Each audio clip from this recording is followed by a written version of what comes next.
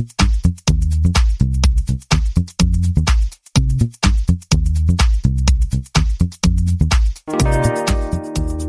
everyone, welcome to the Internet of Things podcast. This is your host, Stacey Higginbotham, and this is your co-host, Kevin Toffel. And we have an awesome show for you. We're going to get meshy with Bluetooth, which just announced their new mesh networking standard. We're also going to talk about Google Glass. Baby, it's back. We've got the Amazon Echo's features in an alarm clock. We've got a security flaw again. We've got a big funding for an IoT development platform, the FBI warning people about connected toys, and some low-power wide area network action. And our guest this week is Ken Kolderup of the Bluetooth SIG. We're going to get even deeper into what Bluetooth Mesh means for you. We also go to a message from our sponsor to discuss why your connected locks don't always work with the Amazon Echo. And now, let's take a moment for a message from another one of our sponsors, Affiliated Monitoring. If you're hunting for a subscription revenue model for your IoT business, you need to hear about Affiliated Monitoring. In response to a trigger from any connected device, Affiliated's professionally trained live agents can follow a protocol and reach out to your customers, their loved ones, and local emergency services. Affiliated works with hundreds of smart home, security, health, and other IoT businesses. Visit affiliated.com/IoT to read a case study on how they helped a connected car startup turn an idea into a thriving business with a $100 million exit. That's affiliated.com/IoT. Additionally, we here at the podcast are booking ads for Q4. So if you have any questions or want to advertise on the show, email Andrew at iotpodcast.com. All right, Kevin, let's talk about Bluetooth. Yeah, we've been waiting for this for a while. Like 2 years. Yeah. I know our guest from the Bluetooth SIG is going to really get into all of the news here, but just to give people the high level, Bluetooth will now support mesh networking. So Bluetooth devices, instead of being peer-to-peer or one device to one, it's pretty much introduces many-to-many, which is crazy good for, pretty much everything. Smart homes. Lighting, industrial. Yeah, industrial. This gets Bluetooth into the industrial world that it's been kind of excited about for a while. So the one thing we don't address in the interview is what does this mean for all of the other standards? So stay tuned for all of the stuff about, it's got things called mesh models. We talk about how it does intelligent routing. We talk about use cases, and we'll even talk about things like IPv6 and bandwidth constraints. So there is a lot in the interview, but what we don't talk about. Well, I haven't heard the interview yet. I'll hear it after the show. But so if you guys have talked about this, we can skip this, but I'm curious about the power requirements. I'm curious about if this will require new Bluetooth hardware and devices, which I don't think it will. I think it will actually work with Bluetooth 4 and 5 devices that are already in existence. So am I correct on that? Kevin, you're spoiling the interview. Yes, you are correct. So it's only going to work over Bluetooth Low Energy. It is not going to work over classic Bluetooth. What else did you want to know? Power. I'm curious about any power. So we get into how it conserves power. That's actually a huge portion of the interview because there's a lot that's happening there. And then when it comes to how it's going to be implemented, that really depends on your silicon. So it goes all the way back to Bluetooth LE 4.0. So it's backwards compatible to that, provided your silicon provider can update their chip with the software needed to run the mesh. Gotcha. Okay. Well, those are two key questions I was curious about before we actually answer the question you originally asked, which is what does this mean for other technologies? Because when I saw this news hit, it was the first thing I thought of. And I may be wrong. I'll let you tell me. But I immediately thought of Z-Wave because Z-Wave has always had mesh networking as far as I can remember. And what happens to Z-Wave? So there's 3 mesh networking technologies that matter in kind of the smart home, in less so the industrial space, but definitely in the smart home. And that's Zigbee, Z-Wave, and the up-and-coming Thread. Right. So for Z-Wave, I feel like Z-Wave is a little bit on the outs in talking to people, seeing things like Eero supporting Thread in their routers. Comcast is actually supporting Thread in some of its Xfinity home gateways. So I look at that, and Z-Wave is not part of that. So I'm like, uh-oh. Right. Yeah. And for the longest time, I don't want to say anti-Z-Wave. I'm not against any technology that solves a problem effectively, but I've never felt confident that Z-Wave would come out as a leader in this space mainly because I should say, it's not as prevalent in devices. And by devices, I mean the phones and tablets and things that people use to control other things. But all those devices have Wi-Fi. All of them have Bluetooth. And the Bluetooth was lacking mesh, so Z-Wave, I started warming up to it. But now that Bluetooth has mesh, it's almost like that whole advantage is negated to me. Right. And I think, honestly, a bigger question would be, what does this do to Zigbee? Because Zigbee is really popular in lighting. It is the radio protocol behind like your Hue lights and a lot of other kind of even industrial lighting things. Mm-hmm. And it is a mesh network as well. It's a low power mesh network. And Bluetooth is coming for Zigbee. Mm-hmm. That's where we stand right here. And the advantage Bluetooth is going to have here is that it's in all these phones and other devices today. If they can be updated, and many of them can be, mm-hmm. then you're going to see, if you're in an industrial setting, probably actually won't control a lot of stuff from your phones, to be totally honest. True. But there might be an advantage to having someone contribute using their phone. Right. I can see cases where, like, if it's a HVAC system, someone could be like, hey, I'm hot. Make it cooler. I'm not writing any of these other technologies off by any means, because I think there's still some advantages. I know that Zigbee is really low power. I don't know about, I'm sorry, Z-Wave, I was thinking, because I looked it up earlier this morning. So there may be power advantages to have a Z-Wave chip inside. It has lower throughput, but that's not necessarily a bad thing. Lower throughput than Bluetooth, that is. That's not necessarily a bad thing, because not every application needs, lots of megabits per second throughput. And there may be some cost advantages in terms of the chips themselves. I haven't seen any comparisons on those, but so I'm not writing it off yet. That's kind of where my head's at right now. I think it will remain to be seen, honestly, if Bluetooth is going to conquer all, just because this is still very new. There's still a lot of unanswered questions, even in the current spec, about how it handles some of the routing requirements and scalability requirements. Mm-hmm. So I think in about 5 months, maybe 6 months, we'll kind of start seeing how this is going to affect the industry. I actually think the more interesting question is, how does Bluetooth and Thread kind of emerge? Because one of the things Bluetooth doesn't do and Thread does do is you can talk directly to the internet. Yeah. Right. Mm-hmm. And Bluetooth could do that, but it doesn't. And in the mesh situations, it won't. So I'm kind of thinking about this and I'm like, ooh. So bottom line is, I think this is an excellent technology. A lot of devices are already going to come out and support it, like today. Mm-hmm. And it will be awesome because, like, right now, my Bluetooth switches, for example, if I'm not on the same floor as the light, I can't control it. And that's stupid. Right. That's just dumb. So we shall see. Let us move on to other exciting news. Google Glass. Google Glass, which is also Bluetooth capable, just saying. Google Glass, everybody kind of thought it was dead for good reason. It was very consumer focused. Google did the whole Explorer thing to early adopters, wanted to pay $1,500 for this camera and small processor and battery and sensors. You had some, right? I didn't want to admit it, but yeah. I'm like, wait a second. I still do. Okay.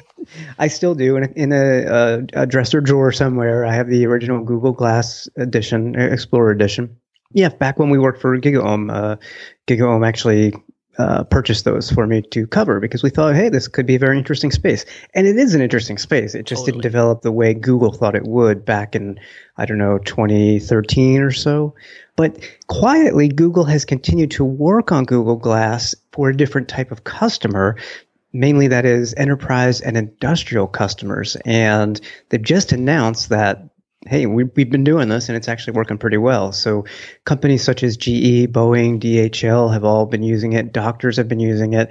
DHL, for example, says that they've increased their supply chain efficiency by 15%, whereas in healthcare, it's reduced paperwork loads by 20% and allows doctors to spend more time with patients. So there is a Glass Enterprise Edition that is targeted towards, I think, the right audience for that product. If you're a consumer, nothing's really changed here. But if you have a workforce that you want to enable with some type of AR or additional, information at the glance of an eye, it's pretty interesting stuff. Well, so this, I think, remember how personal computers started out in the workplace and migrated out? I think this idea of heads-up displays are so both high cost originally, and it's a very big difference. It's a huge social and kind of user interface shift. So I think starting at the enterprise makes sense for a lot of reasons. And don't think of this just as glasses, right? Think just heads up display and not having to look at a screen is really compelling.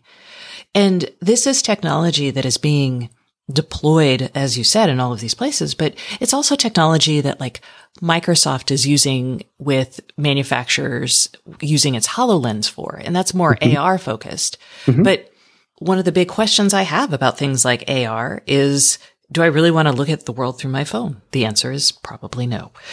I was shocked actually when Google launched these for consumers because I was like, oh, this is going to violate all kinds of social contracts, and it just doesn't make sense. Which it did. And that's kind of why mine are sitting in a dresser drawer somewhere. But I think the way I looked at the product when it first launched for consumers was very much like I look at Android Wear and other smartwatches. That is contextual information at a glance. If you look at it that way, it sort of makes sense. Unfortunately, it did much more than that, such as recording people and video and so on. And there was no light indicator that people knew you were recording them. This Enterprise Edition actually does have a little light so that people are aware. So I got it. It just was the wrong form for that concept. Yes, and this has better networking. It's faster, better processor, longer battery life. It's got a camera that's 8 megapixels, not 5. So I think enterprises are also going to be able to pay this price. And then when we get economies of scale, maybe we'll start seeing things come down. I mean, we've got the Snapchat glasses, although.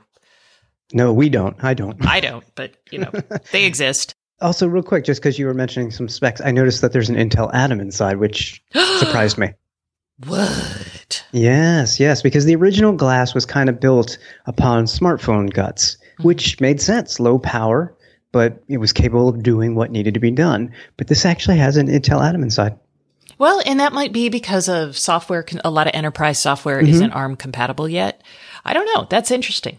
And, these guys, presumably you can charge your glasses every night. If you're in a workspace, you're going to be...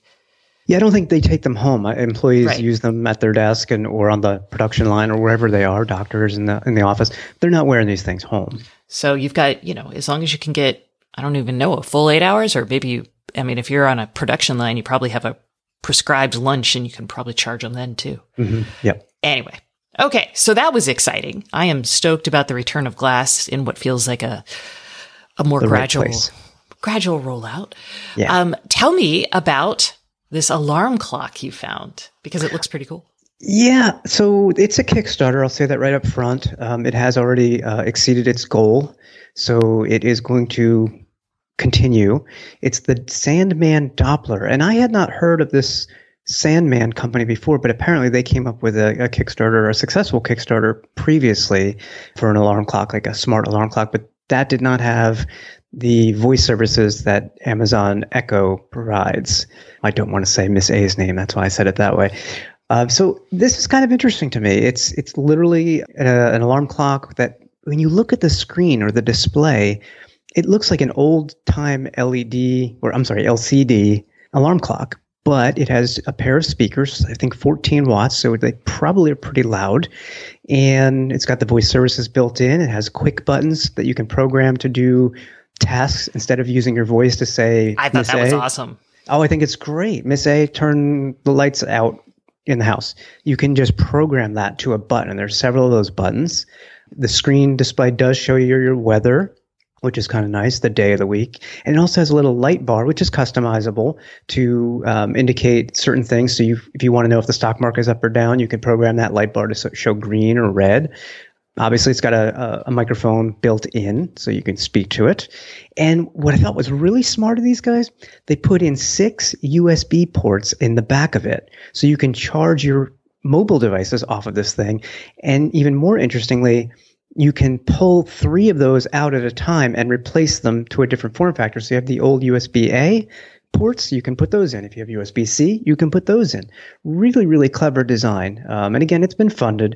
It looks like it will not be available to backers for about a year, unfortunately, which is kind of a bummer. But if you want one on the cheap, you can beta test it. You're not going to get final hardware, but you can beta test hardware and design for $89. You can still get a Sandman Doppler for $119 in advance. Don't know if they said the MSRP at this point. They haven't. Now, I will say that feels, I've got a Dot by my bed and it's great. So for $50, I can tell it to do all these things. So I'm sitting here wondering, having a clock display is nice because in the middle of the night, I'm not going to ask Madam A to tell me the time, but it feels like a lot of money just to get additional ports and that clock face. But it's certainly going to sound better too. Okay. Well, that's true. Okay. Yeah. I mean, this has a pair of 14-watt speakers, whereas if I had to guess, the Dot, you're probably looking at more like almost like a smartphone speaker, maybe 2 watts at best. Oh, and the quick access actually can do several things. It's not just one thing. Oh, okay. So basically, I don't want to have to buy another device, Kevin. You're really... Oh, I get it. Believe me, I'm all, no pun intended, I'm all tapped out myself between the Amazon Tap, a couple of Dots, an Echo, Google Home. So this would have to be different, but it was different enough to appeal to me at that price. I haven't backed it yet, but I think I just might. Okay. Well, we'll see. The other thing is this looks pretty bright, so hopefully they've got a dimming option. It like most smartphones, it has a sensor in there that can read the ambient light and it dims automatically based on that. So, ooh, magic. Oh, and it's powered by the Next Thing's chip. I love the chip. This is the $9. Well, this isn't the $9. Chip is the Next Thing makes a $9 development board, and the Chip Pro is a little bit more, but I freaking love that company. All right. Very exciting. Maybe I'll back it just to support the chip guys. There you go. Let's talk about, now that we're done with our gadget fetish, let's go into, security vulnerabilities. This one's called Devil's Ivy. Oh my gosh. And this is it is a vulnerability that affects IP-based security cameras mostly, but IP-based. Don't they all affect those? That's because security cameras have been connected to the internet for a long time. Forever, before we even thought about all this stuff. Yep. We were dumb. So this one is particularly nasty because it is a vulnerability in open source software that is used by a lot of these security cameras. So the prevalence of the vulnerability is the problem. However, it doesn't appear too easy to exploit. Right, Kevin? That's correct. I mean, it's once the device is compromised, you'd actually have to have the user upload or get a 2 gig file, and it's not likely it's going to be exploited. It's more of a buffer crash type thing, an overrun, but it's still not good. So it's not as nasty as a lot of the other things like the Mirai bot, for example, we talked about months and months ago. It's nothing like that, but it's still concerning. And I believe it was Axis Communications. They say that about 249 of their camera models were affected. They've already patched them, and they have shared information with the industry at large on how to fix things, but it's going to be up to each individual hardware maker to update firmware, because that's the only way to fix it. Speaking of security, the FBI is warning people about connected toys. This is like a recurring theme with them. I feel like it's once a year. It's like, time to alert people about those smart toys. Or just smart things. The FBI has done a warning about connected devices in general, but this specific device is about privacy and your children, which... That's important. It is important. But it basically goes in and is like, hey, consumer, lays out why IoT toys are vulnerable, why you should care. And then it's got a section called What Should I Do? And I'm really I'm cheesed about this because the What Should I Do section is incredibly long. It is just mind-boggling that you would think a consumer would do this. So some of those things are research if your toys can receive firmware or software updates and security patches. If they can, ensure these are running. That's great, right? But then it's research where user data is stored with the company, third-party services, or both.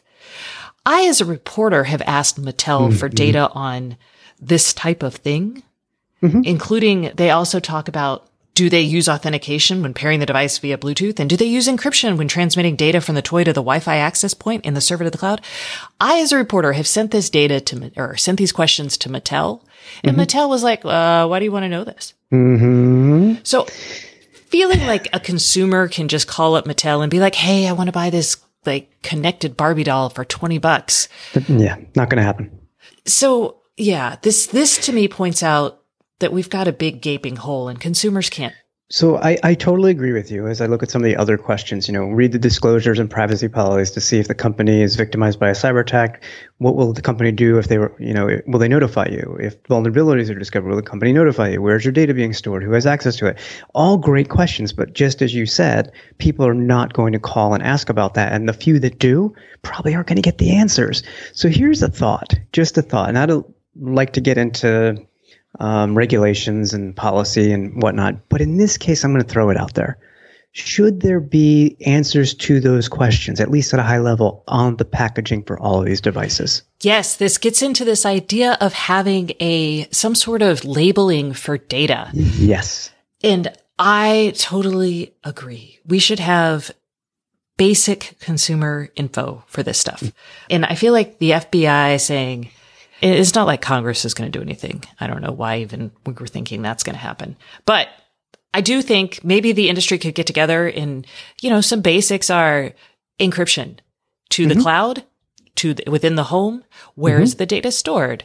Your TOS is actually going to have information about, is it shared with third-party data or third-party companies? And, even expecting people to read through all of that to get there is kind of not right. Anyway. That's our call out today. Spiel. Grr. Quick bits of news. Particle, which is an IoT development platform that offers Wi-Fi. It does cellular connections. It's a pretty big, we've talked to them before. Zach Zapala, the CEO, has been on the show. They've raised $20 million from Spark Capital, and they are doing really well. I was surprised. So Particle has built these easy to put in development boards for people, and they have about 120,000 people that are building IoT products with Particle. That's pretty significant. And they're in a bunch of products. IDEO uses them, Lunar Design, Mindtribe. They actually powered that Met Gala IBM Watson dress, the LED dress from the costume drama. Yeah. So they were there, and Google uses them to track their campus bicycles. So pretty cool. A lot of money for them. I am very excited because, my gosh, building IoT connected products is hard. And, kudos to a company that has started up trying to make it easier and has learned a lot along the way. Las Vegas has a NB-IoT network that is building in conjunction with T-Mobile. So I thought, Kevin, you're a huge Vegas fan. So I thought this was interesting. They're going to use it for smart cities efforts. And they're doing a partnership. Las Vegas is doing a partnership with Qualcomm and Ericsson. As part of this NB-IoT network, they are going to connect flood and storm drainage sensors, LED lighting, and some weather temperature stuff. So, and environmental gases. I don't need a network or a sensor for the weather stuff. Hot, hot, and hot. It is hot. Sometimes during CES, it's cold and rainy. But yes, normally hot. All right. And then final bit of news in the IoT wide area network business, Comcast has launched their Machine Q product, which is a LoRaWAN, which is a LoRa wide area network in 12 more cities. So this is big news. About a year ago, Comcast took a chunk of Senate, which is a company that makes the LoRa chips.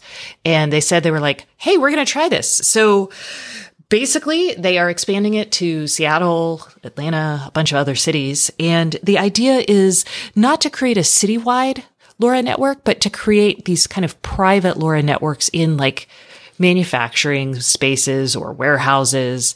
And I think this will be kind of a really interesting, thing to watch. So, Kevin, I think we've done a great job this week on the show. And in the coming weeks, we actually want to do a consumer-oriented, we answer your questions segment. So I would love for you guys, if you have questions, you guys are really great about sending them, but keep sending them to info@iotpodcast.com. And Kevin and I are going to try to answer some of your questions on the air. Woo!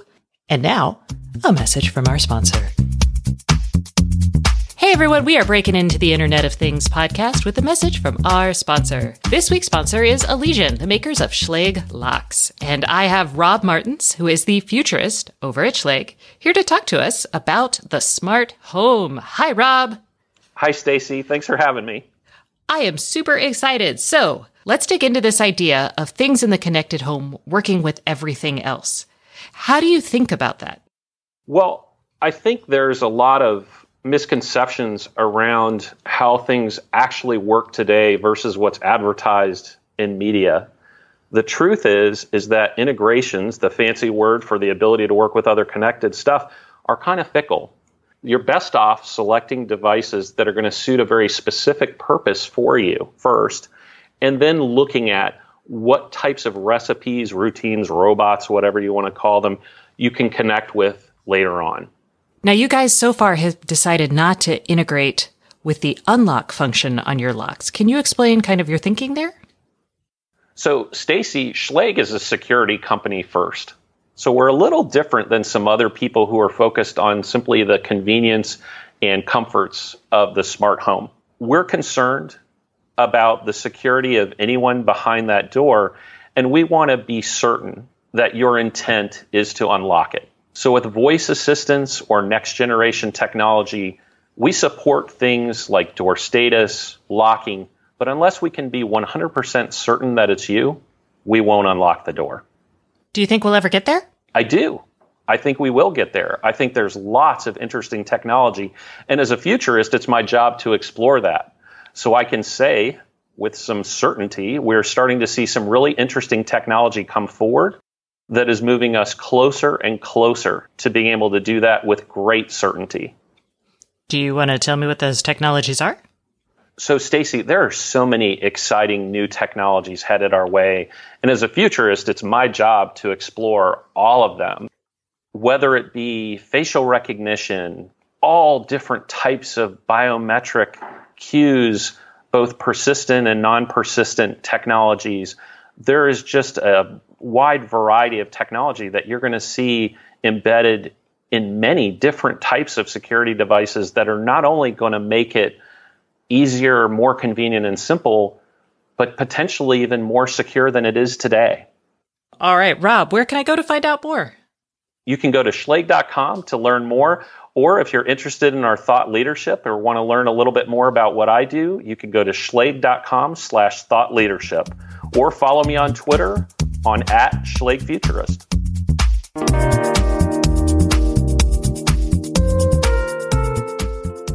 Hey everyone, welcome back to the Internet of Things podcast. This is your host, Stacey Higginbotham, and today's guest is Ken Kolderup, who is VP of Marketing for the Bluetooth SIG. Hi, Ken. How are you doing today? I am doing very, very well, and thanks for the opportunity. I really appreciate it.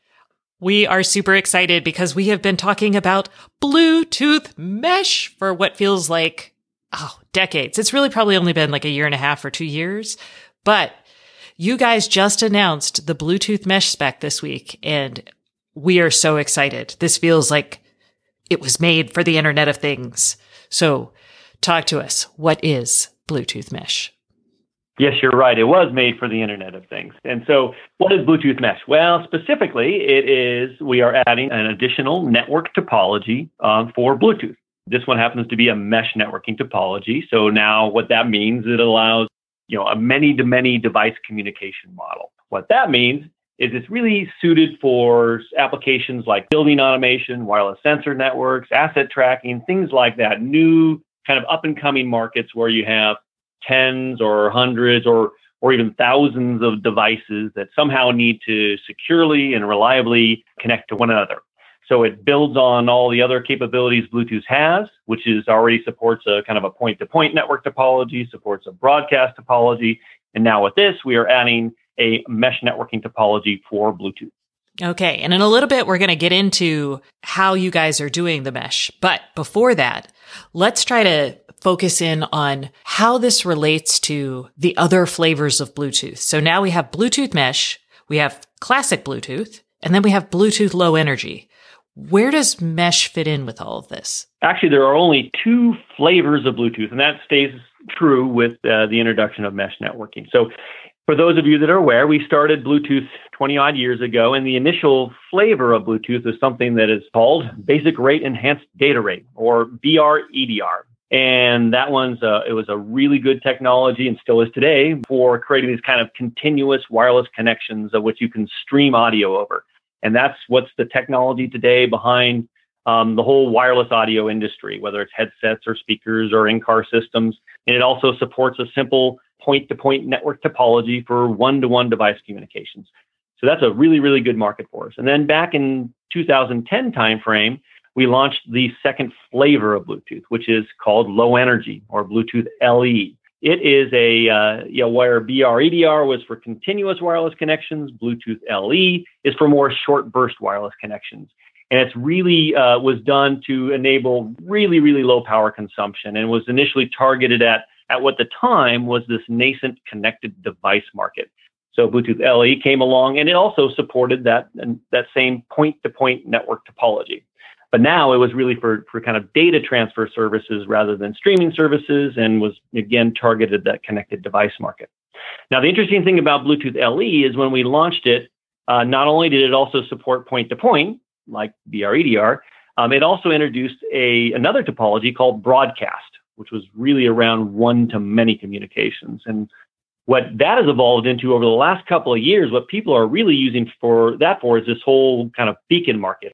So there's those kind of point of interest beacons. There's item finding beacons. So these technologies you now see out there that use Bluetooth as a way to find your lost keys or your wallet or your phone, or even using beacons as a way to find your way around an airport or a conference center or a stadium. So Bluetooth LE also supported this broadcast topology for one-to-many. And that leads us to where we are today with mesh. Because what mesh is, it's not another flavor of Bluetooth. It's just an additional network topology option available for Bluetooth low energy. So it does build on top of LE. So mesh is all about how you can enable now, as I mentioned before, tens, hundreds, or even thousands of Bluetooth LE devices to be able to exchange messages together in a very secure, reliable, and scalable way. All right. So Bluetooth Classic, no mesh. Bluetooth LE, yes mesh. Correct. And it's going to go back how far to what versions of Bluetooth LE? We decided to develop the Bluetooth mesh specifications such that they would work back to any Bluetooth LE that was 4.0 or higher. This is really helpful. And for those of us who are super excited about Bluetooth mesh, and I'm going to include myself in this category, I'm looking forward to it because I am excited about being able to control like lights in my smart home, Bluetooth-based light bulbs, without having to go up to the floor they're actually on, which is right now not really viable. That's just me. But what else are people thinking about using Bluetooth mesh for? A lot of it coincidentally is in lighting. But let's go a little bit more into that. So building automation in general is an area where we see a lot of activity that's looking to Bluetooth mesh. And I'll go a little bit more into there. Then there's the wireless sensors, the sensor market in general, especially kind of in industrial use cases, where they're looking to evolve their sensor networks to wireless for economic reasons or being able to add more devices.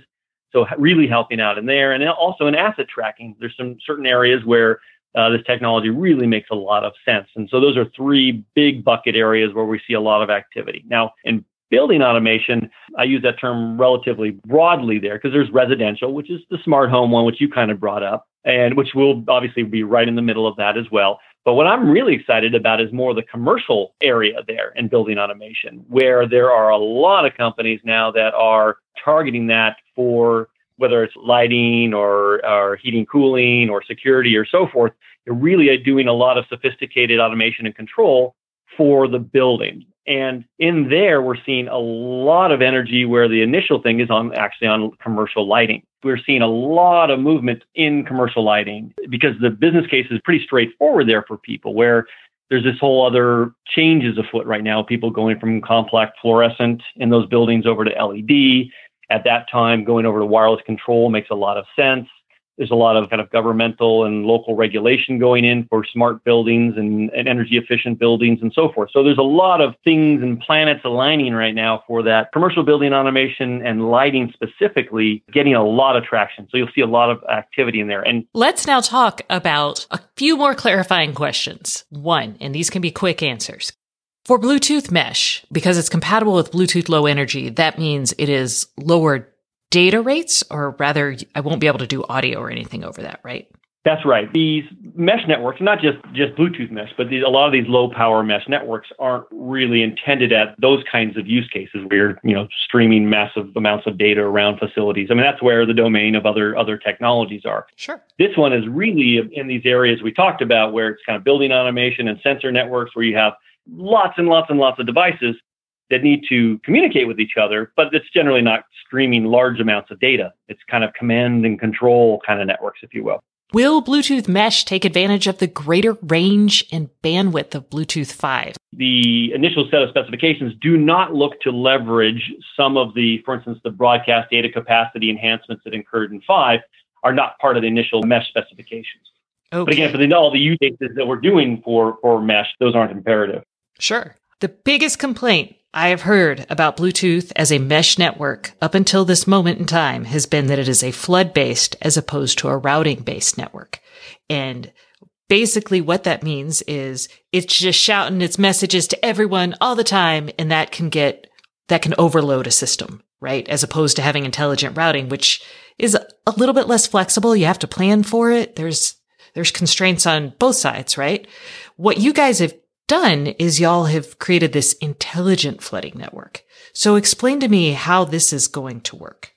That's right. So, a couple of years ago when the group started this effort to create the mesh specifications, that was absolutely, as you might imagine, one of the initial architectural discussions was what's the message transmission approach that we use? Do you do a routed approach or you do a flooded approach?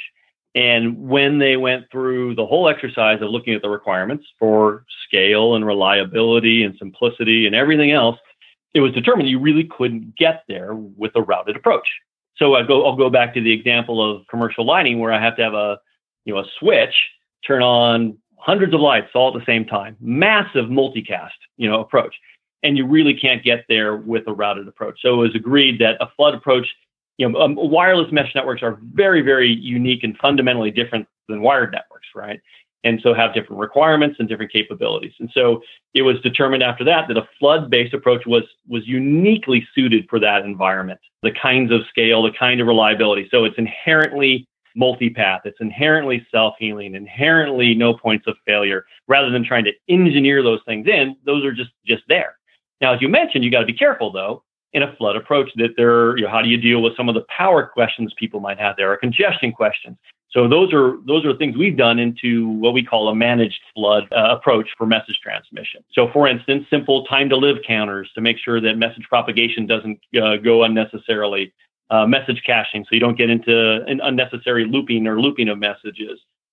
We have the relay function itself is actually not mandatory. It's actually a function that when you provision a device, you declare whether that device is going to be relaying messages or not. You wouldn't have a non-mains powered node, for instance, relaying messages. That just would be too much energy consumption. So as a developer, I can set my device to be a router, have router functionality versus not, or say it wouldn't have. I wouldn't say router function. It's a relay function, but relay function. So you would so for instance, if you're provisioning a mains powered device, you would probably give that the relay function. You would be, so when it hears a message that it's not for itself, then it will then retransmit that one. Right. But if it's a sensor that's hanging out on a battery, I don't want that waking up dealing with stuff. I want it to just be like.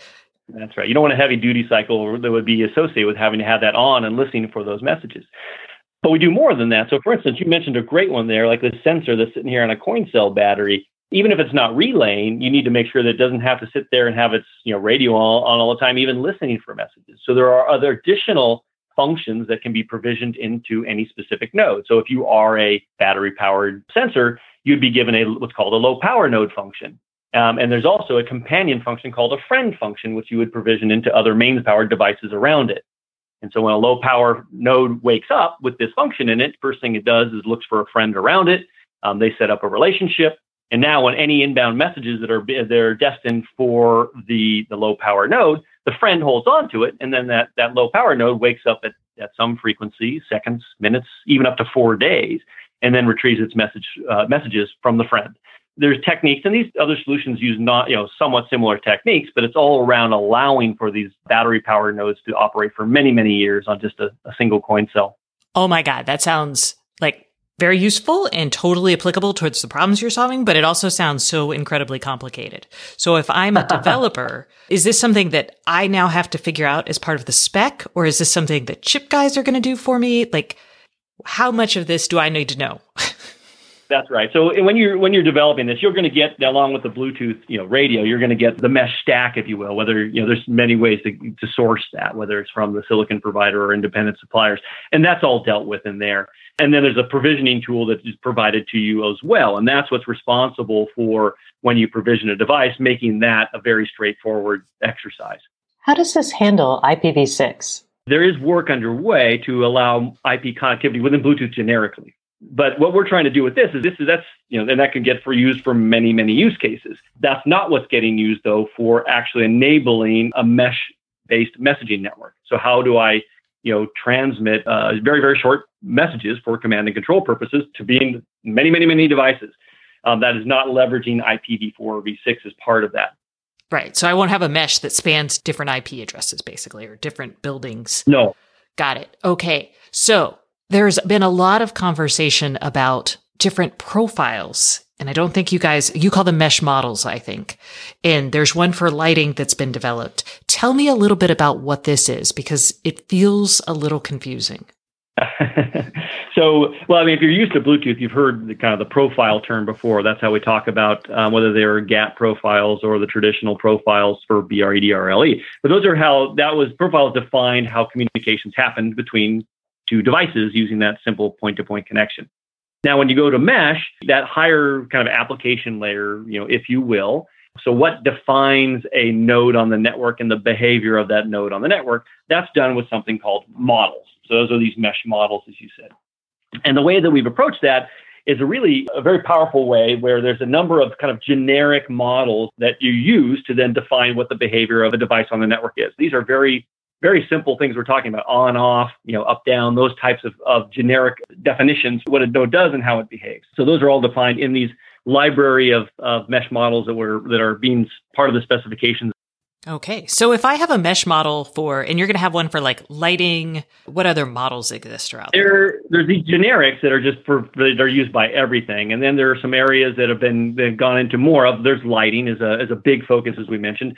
Sensors, the whole set of definitions around sensors. So that's the other really, really big initial use case we see mesh being used for.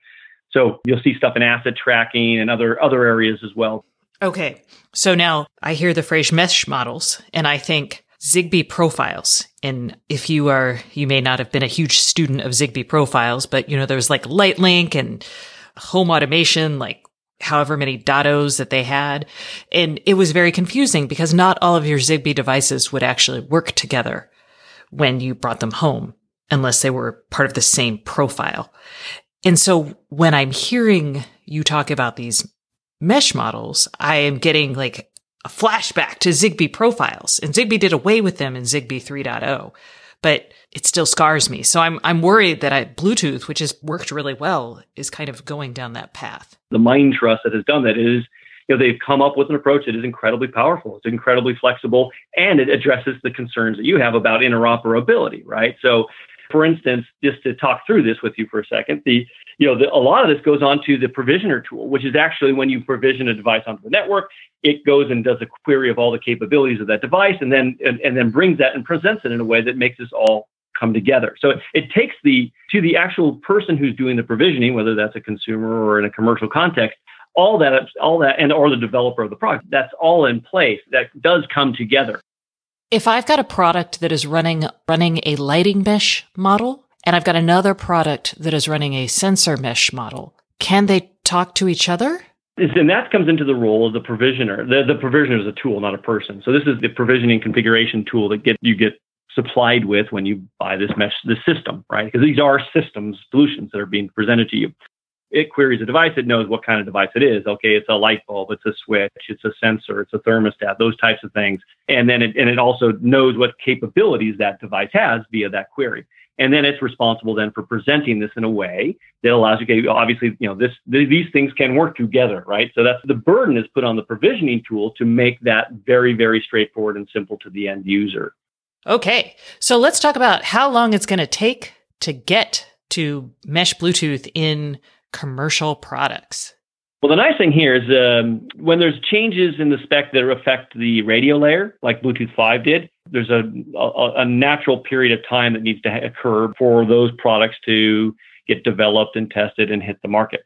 Now, with Bluetooth Mesh, as we said, this isn't another radio flavor of Bluetooth. This is at a kind of a software layer. It's a network. So things can happen more rapidly. So, our normal answer here is typically, within 6 months, you'll start to see products in the market. I think here you'll see stuff happen pretty quickly based on the amount of activity that's already been going on here for quite some time and the maturity of some of the solutions that are already out there. So I think you'll see things certainly this year and hopefully pretty quickly. Awesome. Ken, thank you so much for spending so much time explaining Bluetooth Mesh to me. I'm glad to do it. Thank you for having me on the show. That's it for this week's show. Thank you so much for listening. And if you want more IoT news, you can sign up for my newsletter, Stacy Knows Things, at stacyoniot.com. We'll see you next week.